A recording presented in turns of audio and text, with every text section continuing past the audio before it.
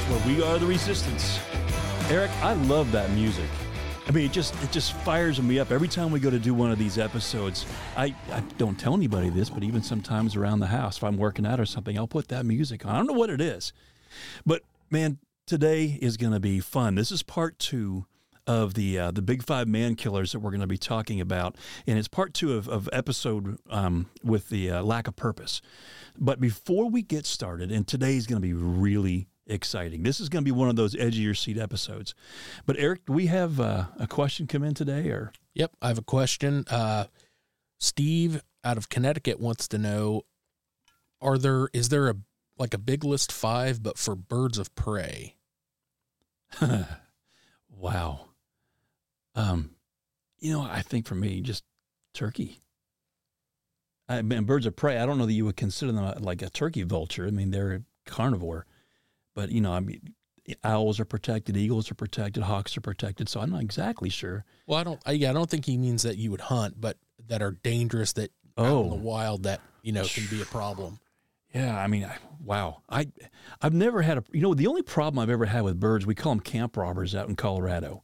You'll be, you set up your little tent and everything, and they'll come down and take anything they can fly away with. They're a pest, which is interesting because today's episode is going to take place in Colorado, which is going to be fun. Perfect. Well, man, so let's kind of set the backdrop where we're going to be here today. And again, if you're tuning in maybe for the first time, maybe you started with this episode, man, if you're on Spotify or whatever, make sure to give us a like, a follow, give us a rating, whatever. We're glad you're here, glad you're listening. But we're going to be setting this episode up in Colorado. And this is like we're going to be talking about purpose. But what we do each week is we take some crazy story, as you're going to hear another one today, from the wilds, and then we bring it back to the home front where we all live. And we just kind of make one, morph into the next one with real life issues. So I met a guy named Fred Bear. I think it was 1969. It was in the spring of 69. I was 8. My dad took me to go hear him speak for a wild game dinner, which I do a lot of those now. He had a big influence. My purpose that I do now, a lot of that was born clear back then watching him. It excited me to hear, his life and death stories from around the world, and doing this all with like a traditional bow. And I've been shooting for bear archery, since 2006. And that's one of the biggest reasons why, because he had a big influence and purpose in my life. So this story, we're going to be down kind of like in the south central part of Colorado. And now the guys that know me know I'm a big hunter, big bow hunter. I'm not really a gun hunter. I do everything with a bow. I love, got to get them close. Don't be seen, heard, or smelled. That's the whole game. And one of my sponsors is a company called Atsko, and they make waterproofing snow seal. A lot of you guys know that. They also make scent control products that you can spray on your clothing. And I always pack my hunting clothes, in like those rubber tubs, plastic tubs, whatever, so they don't get any other smells. I wash them in something that gets rid of all the human bacteria, and then I store them in something that won't allow for any smells to get in. Because this trip, I'm going to be hunting elk, but I also have a bear tag.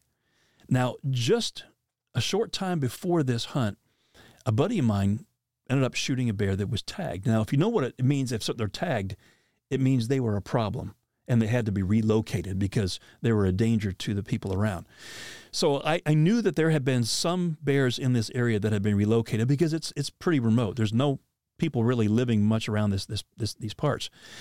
So we're getting up, and it's the first morning, of the hunt, and I had a hunting blind, and I wanted to carry it up this mountain. Now, we're starting off at about 8,500 feet, and I was carrying this blind up to probably 9,500 feet, probably 1,000 feet higher. And I set this blind up over a wallow. Now, if you don't know what a wallow is, a wallow is a muddy spring area with water and mud. And the elk, they love to get down and roll in the mud, especially in the summertime in the heat of the day. And that's why many times you can smell an elk if they get close enough because they've been rolling in the mud. So I set this blind up. A hunting blind is something, you take it's in a bag and you pop the hubs up and it opens up. It's like a little tent you get inside of with little windows that you can open up. And you wear black on the inside so that they can't see. You can't. I mean, if you've ever stood on the outside, you have it set up right, you cannot see the person on the inside. Pretty cool. So I set this blind up, and I've got it all brushed in. I've got, oak scrub and everything I'm taking, clipping, and I'm draping it over this thing, and I've got some burned out logs that I've got pulled in front of it because there had been a massive fire just the year before go through this entire valley. I mean, the flames were like 100 feet high. And so what that does is, yes, it burns up a lot of the trees and the scrub, but it makes it really green. I mean, a lot of new fresh grass is growing, so you get the elk moving through here. So I get this thing set up, and I thought, you know what? I don't like hunting out of a blind the first several days. Animals have to get used to it. So I set the thing up, and I hunt, for the next 4 or 5 days in a different area. But it was the last morning of the hunt, and I hadn't harvested anything yet, and I decided to go back to this blind. Now, inside the blind, I've got a scent control bottle with spray that I'll spray to get rid of my odor, and I've got a chair in there, and I have a pop-up elk decoy, and I'm going to have all this stuff, and I have it inside the blind. So I get up that morning at, probably about 4:50 in the morning, and because I really am anal about all the stuff I do when I'm hunting, I go outside, and I've got my gear all put in this thing. And the other guys are still finishing up their coffee and breakfast, and I'm going to because I've got to walk quite a ways that day. So I'm outside, and I get all my hunting stuff on. I get sprayed down. Now, I brought a rifle along because on the very last day of the hunt, one of the things we do is if we're not going to be going back out, say we've filled our tags already, we've got the animals that we're going to be hunting, we'll take rifles and we'll shoot and see who can be the most accurate, 300, 400, 500 yards out, just for fun. So I've got my gun case sitting there, and as my buddies walk out, they said, "Why are you still here? We figured you'd be gone by now." And they look over and they see my bow case open and they see my gun case open. They said, "Why is that open?" I said, I'm hearing this voice, and it's telling me you need to take your gun. And they said, "Why would you take your gun? You're a bow hunter. Your sponsorships are all in archery." I said, "I know. Go figure." And so they leave and walk off, and I'm still here. And I'm arguing with this voice, going, "Why would I take my gun?" But again, like the story where we talked about the calving glacier, I heard that voice. I knew the voice. I knew it was God telling me. But now, here's the thing. With the bear tag that I had, now with elk, I could only bow hunt. This is in September. But if you're hunting black bear at the time, you could do it with a rifle, which I wasn't going to do, but I could carry it. And so finally, I come up with a compromise with this voice, and I say, "Fine, I'll take both." So I grab my bow, I grab my rifle, and I head off. Now, it's dark out, right? I've got to get to this blind. I've got quite a ways to get there. And as I'm walking up this back path behind where we're camping at, it's going around a little pond, and the trail splits. Now, I could go one of two ways. I could go to the left or go to the right. The right is much easier going. But the left kind of takes a back way around this main path, and it's rocky, makes noise. There's oak scrub that's grown over it, and it's going to take a lot longer. And I don't have much time. So I immediately go to the right, and this voice says, "Hold on. I want you to go to the left." And I almost laughed, and I went, "Seriously?" I said, "That's going to take a long time." I said, "And this is the animal's bedroom. I'm going to leave skin cells on these branches and make noise." And the voice says, "Do you trust me?" And I'm like, "Fine." I go to the left, and I'm walking up this narrow, noisy path. And as I finally get back out to the main path, I want to hurry up and get across this thing and get to the next. There's 3 splits in the trail that happen on the way to this blind. I get to split number 2. And I'm going as fast as I can, and I want to go to the right because we've pruned all this. We've moved branches and logs and stones, everything, so we can be as quiet and as scent-free as possible. And I try to hurry before I hear the voice again. And I hear the voice say, "Slow down. I want you to go to the left." And I'm like, "Come on." And now I'm getting cocky, right, with God, because I know this is his voice. And I say, "Listen, I got scent control sponsors. I know what I'm doing here, blah, blah, blah." And he says to me, "Do you trust me?" I'm like, "Fine." So I go to the left, and I'm irritated by now. And it's so overgrown. I'm having to hold this, my gun and my bow up in the air to get through this stuff, and I'm making all kinds of noise, and it's beginning to get light, and I'm mad because you want to get where you're going before light, because animals move in those first, minutes of daylight. That's when they're going back to their bedding area. And so I get to the last split in the trail, and I don't even ask. I just go to the left. I said, I know you want me to go to the left. Fine. So I get to the blind, and when I walk up on it, it's getting light, and I look at this thing, and I'm going, what is up with my blind? As the light's coming up, my blind is flattened like a pancake. And I knew it wasn't the weight of the oak scrub I had draped over the top of it. The hubs were snapped. I mean, there's fiberglass hubs and everything. It's totally flattened. And I look in front, and I see on the ground a still steaming pile of bear dung. And I knew exactly what had happened. I walk around the back. The whole back is torn open. My elk decoy is about 7 yards away with big bite marks all through it. My scent control bottle, the animal had bitten through it, and it's all empty. My chair's 5 yards away. So I get in the back of this thing, and I'm trying to pop the hubs and try to, manage something, salvage if there's any time left, because the only place I was going to hunt that day. And as I'm trying to get this thing back together, I lay my gun down on my right, lay my bow down on my left. And as I finally get a little bit of a shooting lane opened up through this, torn blind, I look out the front of the window, and I'm kind of trying to see where, the animals might be coming from. And I hear this ding on my phone. And I look down, realize I hadn't turned my volume down, and I get on. It's my buddy who's 3 hours away at his house back in Parker, Colorado. And he says, hey, you seen anything? I said, no, I just got to my blind. And I said, it's torn apart. I said, something had my decoy, bit up and drug away, and my chair, my scent control bottle. And he's like, yeah, it's trying to give you a message, isn't it? And I said, yeah. I said, there's no doubt this was a bear. So I'm messaging him, and I actually have, this is kind of funny, I actually have the recording. I say, or the text messages, I said, I got to my blind 10 minutes ago, and the bear had flattened it and pulled everything out. And he responded by saying, LOL, he doesn't like you. So then he says he's sending you a message, and then we begin to talk about elk. He says, are you hearing any more, bugles? And I say, yeah, up on Moonshine, which was across the valley from us.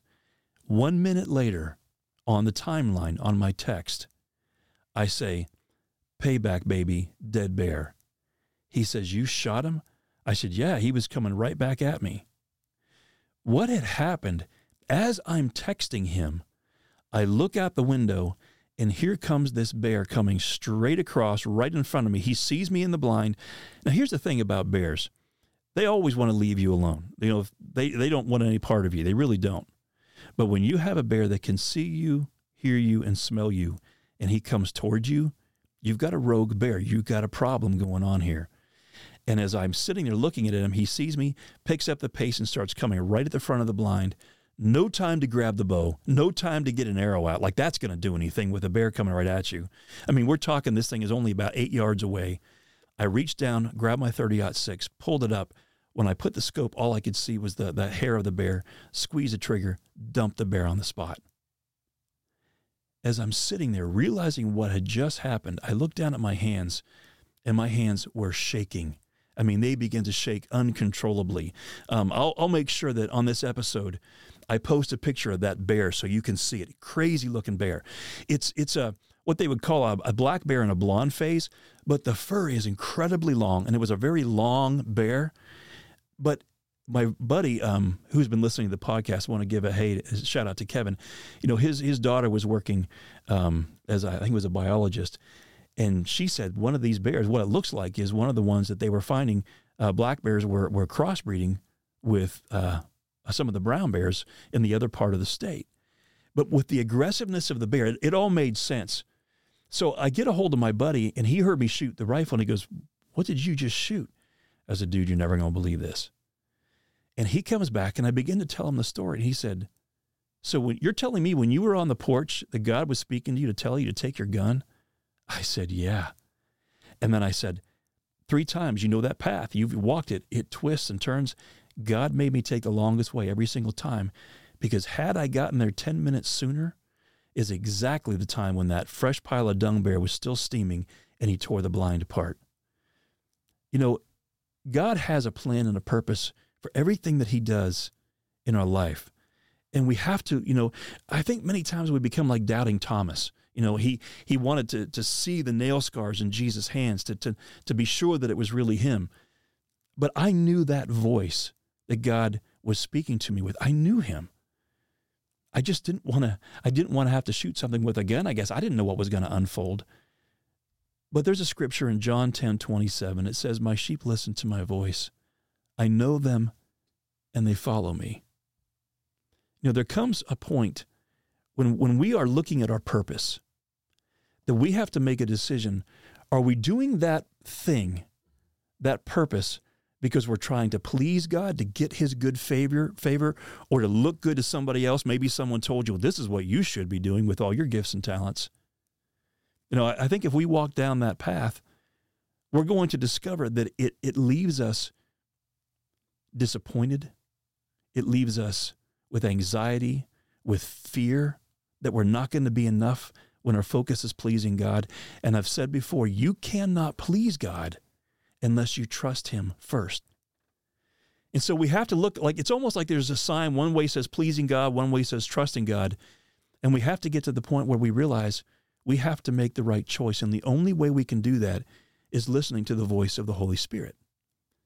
As I talked about in the last episode about following our spiritual GPS, that God's positioning system, there's a neat story from hundreds and hundreds of years ago. It was a Roman village, and there was a hillside up above it.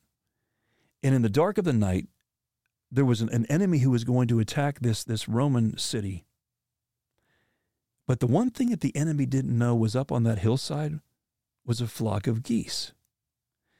And if you know anything about geese, some of you hunters out there, geese, man, they are always watching. Maybe you've walked around a lake somewhere exercising, and if you have, geese, they've laid eggs or whatever, they'll get on your heels. They're always paying attention. It's like when you go hunting, for you bow hunters that love to hunt whitetails.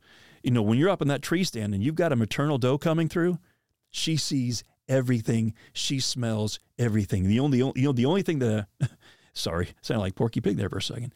The only thing that a whitetail can't smell is nothing. That's how well, they rival the smell of a bloodhound. That's how good they smell. So when you have that maternal doe coming through, she is paying attention. She can smell everything, and she sees any movement. Geese are like that on steroids. And so when the Romans, in the dark of the night, began to hear the geese sound up on that hillside, they knew something was up. So in that moment, they got the city ready. They put the drawbridge up. Everything that were protected because they were listening to the voice of the geese. And so it became known in the ancient Celtic tradition. It became known as chasing the wild goose. That's where that came from. So learning to listen to the voice of God is how we really do discern when he is speaking to us. But here's the thing, just like, those instances like with the bear charging, some of these crazy stories that I've told you about, fear can keep you from wanting to move into the adventure that God has just for you, that purpose. And the other thing that the enemy will use against you to not walk into your purpose is shame. Remember back when you did this? I don't think that pleased God. He loves to be able to bring all those things up. And that's why we've talked about we have to renew our mind with who we are in Christ and get truth back in front of us when the enemy comes after us with fear and shame. Because God has a purpose. And those two things, if you don't listen to the voice of God and renew your mind, they will keep you paralyzed.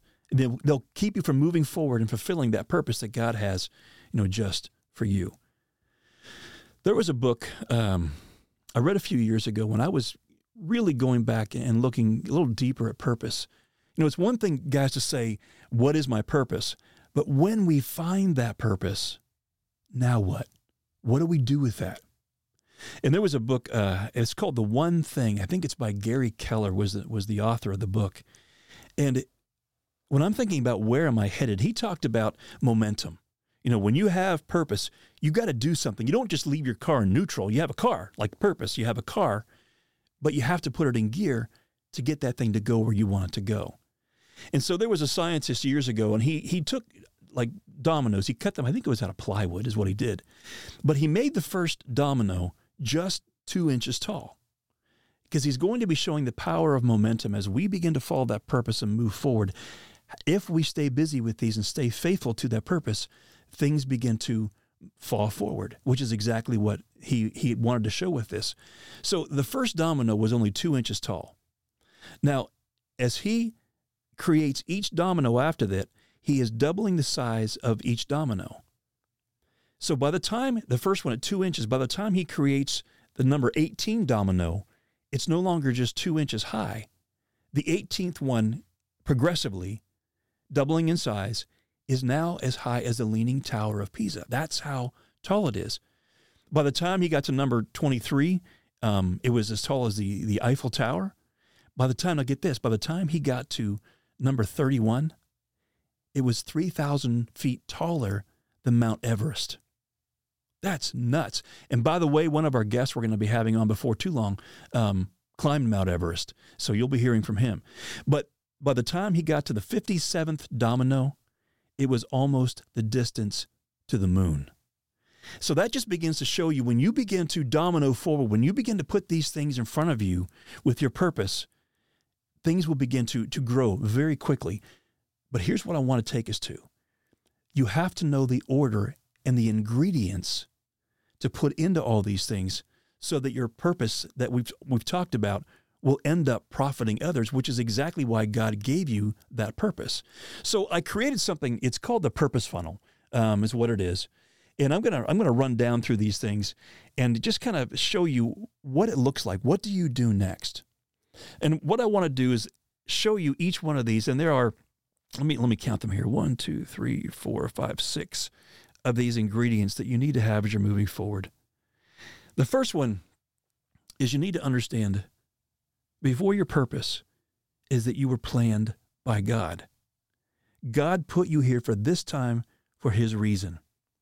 Let's go back to Genesis. He says, then God said, let us make mankind in our image, in our likeness, so that they may rule over the fish in the sea and the birds of the sky, over the livestock and all the wild animals, and over all the creatures that move along the ground.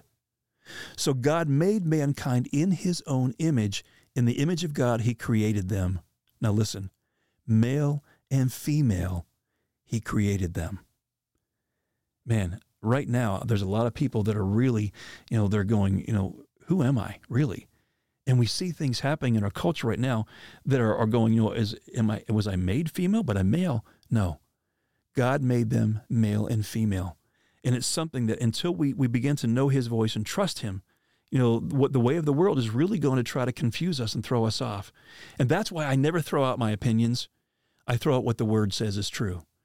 God created mankind in his own image. In the image of God, he created them. Male and female, he created them. So understand, number one, is that you were planned by God. The next thing is your purpose. God made you with a purpose. And how do I always start this when I'm seeking purpose? It always starts with prayer, going to God first. It's his voice that you have to learn. So you got to spend time with him. So when we look at purpose, let's look at, let's go to Ephesians, let's go to 2:10. It says, for we are God's handiwork, created in Christ Jesus to do good works, purpose, which God prepared in advance for us to do. Ephesians 16:9, in their hearts humans plan their course, but the Lord establishes their steps. He has a plan for you. Those are the breadcrumbs we've been talking about. So it's really important to understand that God is the one who is establishing your steps. It was John Eldridge had said this quote. He says, don't ask yourself what the world needs. Ask yourself what makes you come alive, because what the world needs are men and women who have come alive. When you're looking at your purpose, it's that thing, like I've said, that you are so passionate about that you can't not do. So then what do we do? Now that we realize we're planned by God, that we were made with a purpose for God's purpose, what do we do next? I was in the martial arts for quite a few years, different martial arts. And I remember my one sensei or Sasuk saying to me in one of the styles, he says, practice doesn't make perfect. Practice makes permanent. Perfect practice makes perfect. It's really important that as we're moving forward, That perfect practice is the Word of God. When we can renew our mind with what He says is true, our belief system is now being shaped, lining up with His Word. So now our thoughts, emotions, and actions will follow accordingly. So what does it look like to practice? Practice is the next one out of this chain we're talking about.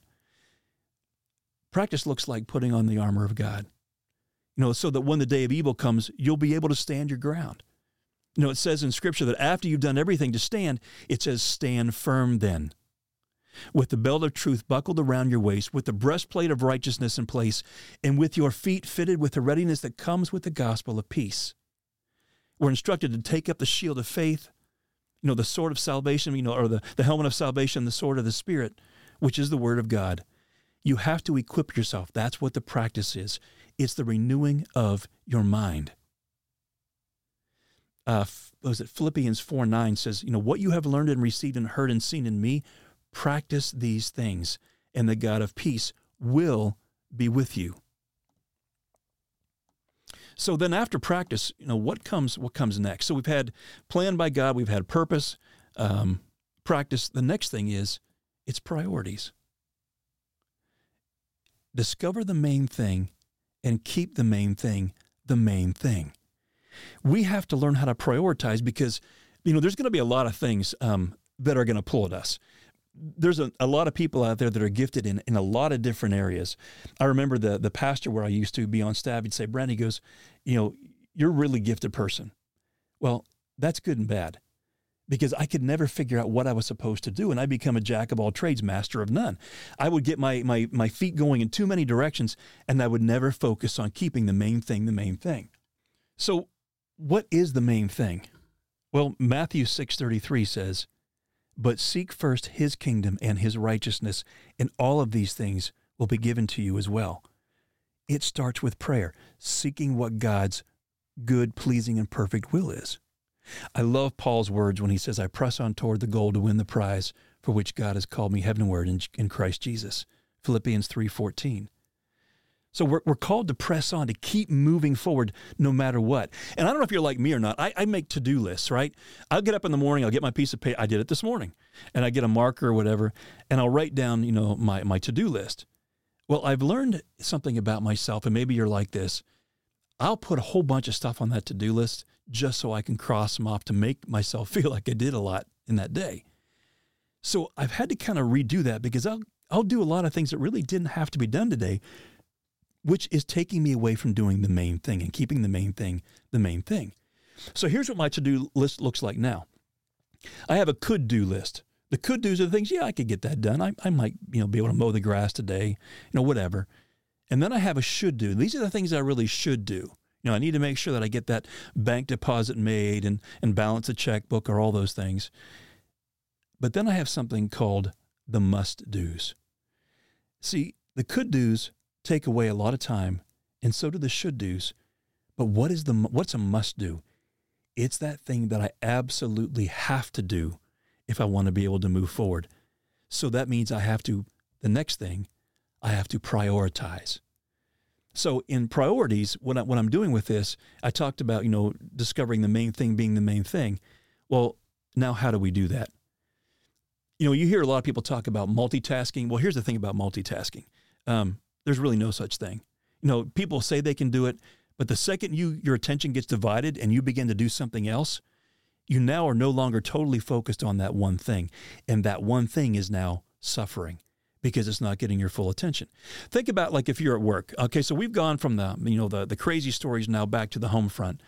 So an interrupted workflow, let's say you're sitting at your desk at work. You've got a primary job you're supposed to be doing, and then you minimize and maximize your Facebook or Instagram or email, or you're texting somebody something about, going to go fishing next weekend.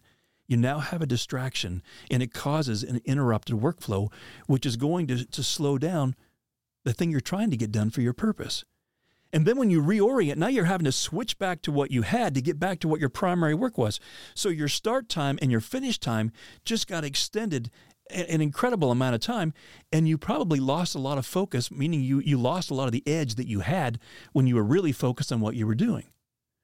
But what happens if we have a focused workflow on that purpose that we're doing. Now, we've prioritized everything. It's no more the could do's and should do's, but now it's the must do's, and we focus on getting it done and not multitasking. I think Stephen King, the author, he only works 4 hours a day, if I remember reading that right. It's like 8 o'clock until noon. That's all and he's one of the, the most prolific writers if you enjoy his stuff. And then the rest of the day, he can go work out, he can go play with family time, whatever he wants, because he has a focused workflow. So that leads us to our next thing, which is productivity. If you want to be productive, which is why you were given a purpose, you've got to work at it with all your heart. That's what it says in Colossians 3:23. It says, whatever you do, work at it with all your heart as working for the Lord, not for human masters, since you know that you will receive an inheritance from the Lord as reward. It is the Lord Christ that you are serving. And then Proverbs 21:5, it says, the plans of the diligent lead to profit as surely as haste leads to poverty. Was it about the young bull and the old bull? I don't know, Eric, have you ever heard that before? Yeah. Oh, yeah. Yeah. Oh, yeah. So I don't know if you guys have heard this or not, but you've got a young bull and an old bull, and there's a bunch of cows down in the valley. And the young bull says to the old bull, hey, let's run down there and mate with all those cows, with one of those cows. And the old bull says, how about we just walk down there and we mate with all of them? Yeah. I don't know if you like that story or not, but there's a lot of truth in what he's saying. When we can prioritize and stay focused on what we're doing, we're just going to get a lot more done. So your purpose, remember, you're planned by God, and he gave you a purpose, and that purpose drives your passion. It's that thing that you can't not do. And that passion is driven by practice. The more we practice, the more things begin to happen. And that practice now drives your priorities. Your priorities now drive the productivity, which is what you're able to get done. The more you can prioritize, the more productive you're going to be. And the more productive we are, the end goal is that it actually profits others. That's why God gave us these purposes, these gifts. Let me just kind of bring it back around as we get ready to close here. I want to tell you just something about following the breadcrumbs that God has for you. Remember when I was saying earlier that fear and shame can keep us from moving forward and fulfilling the purpose that God has just for us? I want to take you back to that same location, maybe only about a half mile away from where that bear story happened. And I was hunting one of my buddies named Tim. He was up the hill from me. He had shot an elk. I called an elk in for him, I think it was the day before. But as I was standing down below him, about 80 yards, just out of eyesight from him, there was a little meadow that opened up. It was 32 yards wide. I know because I used my rangefinder to tell how far apart it was. And I'm bow hunting again. And so I see this bear coming up from the bottom. Now, I did have a bear tag this year. I was hunting with my bow. And as I get the bear right where I want him at about 32 yards, there's an opening in the meadow. I pinwheeled him, with my broadhead, sent the arrow exactly true where it needed to be. But in that moment, what happened next, I wasn't expecting at all. That bear pinwheels around and full charges me 32 yards away. Just his mouth is open. He's coming straight at me. Now, this is pretty crazy. I've got leafy camo, which means it's got like fake leaves all over it. And the way that my hunt is set up, I'm tucked back into this oak scrub, and I have the sun in the bear's face so he can't see me, but the wind is in my face so he can't smell me. So I have the advantage. But I think it's almost like a bee. A bee knows, like if you throw a rock at it, it knows what direction that came from. The bear honed right in on where that arrow came from. Full charges. The thing passes within 3 feet of me. I literally could have tapped it on the top of the head as it walked by, but I never moved. I stood firm, didn't flinch. Now, I couldn't tell you in the moment if that's what I had planned, but that's what I did. And when it was coming up the hill, I stopped it. I made a sound. I went, meh. A lot of you bow hunters know exactly what we're talking about to get an animal to stop. And my buddy Tim hears that. And so he waits about 10 minutes. He comes walking down the hill and he says, hey, how big was the elk you shot? Because he heard it hit. I said, dude, it was a bear. And he looks in front of me about 8 feet away and he sees the bloody arrow laying in front of me and he goes, you shot him at 8 feet? I said, no. I said, that's where the arrow fell out. I said, I shot him at 32 yards and he can see the blood trail pass within 3 feet of me. He goes, he almost ran you over. I said, yeah, no kidding. Well, it's getting dark out. We give the bear, like you always do. You guys know they're hunters. You give the bear about 30 minutes if you know it was a good hit to expire. Well, by this time, it's getting really dark. We're in the mountains of Colorado. We have our headlamps out. And for whatever reason that day, I didn't carry a sidearm, which I usually do when I'm in bear country. And we're walking down through this oak scrub, and it is so thick you can't move. It's like little tunnels. You're moving the scrub away and stepping through it, trying to get through. And we finally get down through this thing, and I can hear the bear expiring. But it's too thick, and there's no way in the dark I'm going to get that close to the bear. So my buddy pulls out his GPS, marks the spot. We go back to the cabin, come back the next morning using the GPS, and that's exactly how we were to find our way back to the bear. You know, we talked earlier about, God's positioning system, being able to follow the breadcrumbs. Those in the military, we had my buddy Roger on a couple podcasts who was a former military. They learn to listen and trust their leaders. His son is getting ready to go into BUDS training to become a Navy SEAL right now. He's having to learn to listen and to trust his leaders. If we're going to engage in the purpose that God has just for us and truly become the resistance against evil in this world, we have to learn to listen to that voice. And then we have to follow. We have to be obedient. Guys, God's given you a purpose. And that purpose that he made for you is divine, and it was made just for you, and it was made to add value to others. But the beautiful thing is, when you're walking in that, it will make you feel alive like nothing else ever has. I want to invite you to stop being like doubting Thomas, putting your fingers in the wounds to see if God's really in this. Trust him. It's time to stop doubting and believe. Thanks for joining us, guys. And remember, we're the resistance. Your strength is needed. We'll see you next time.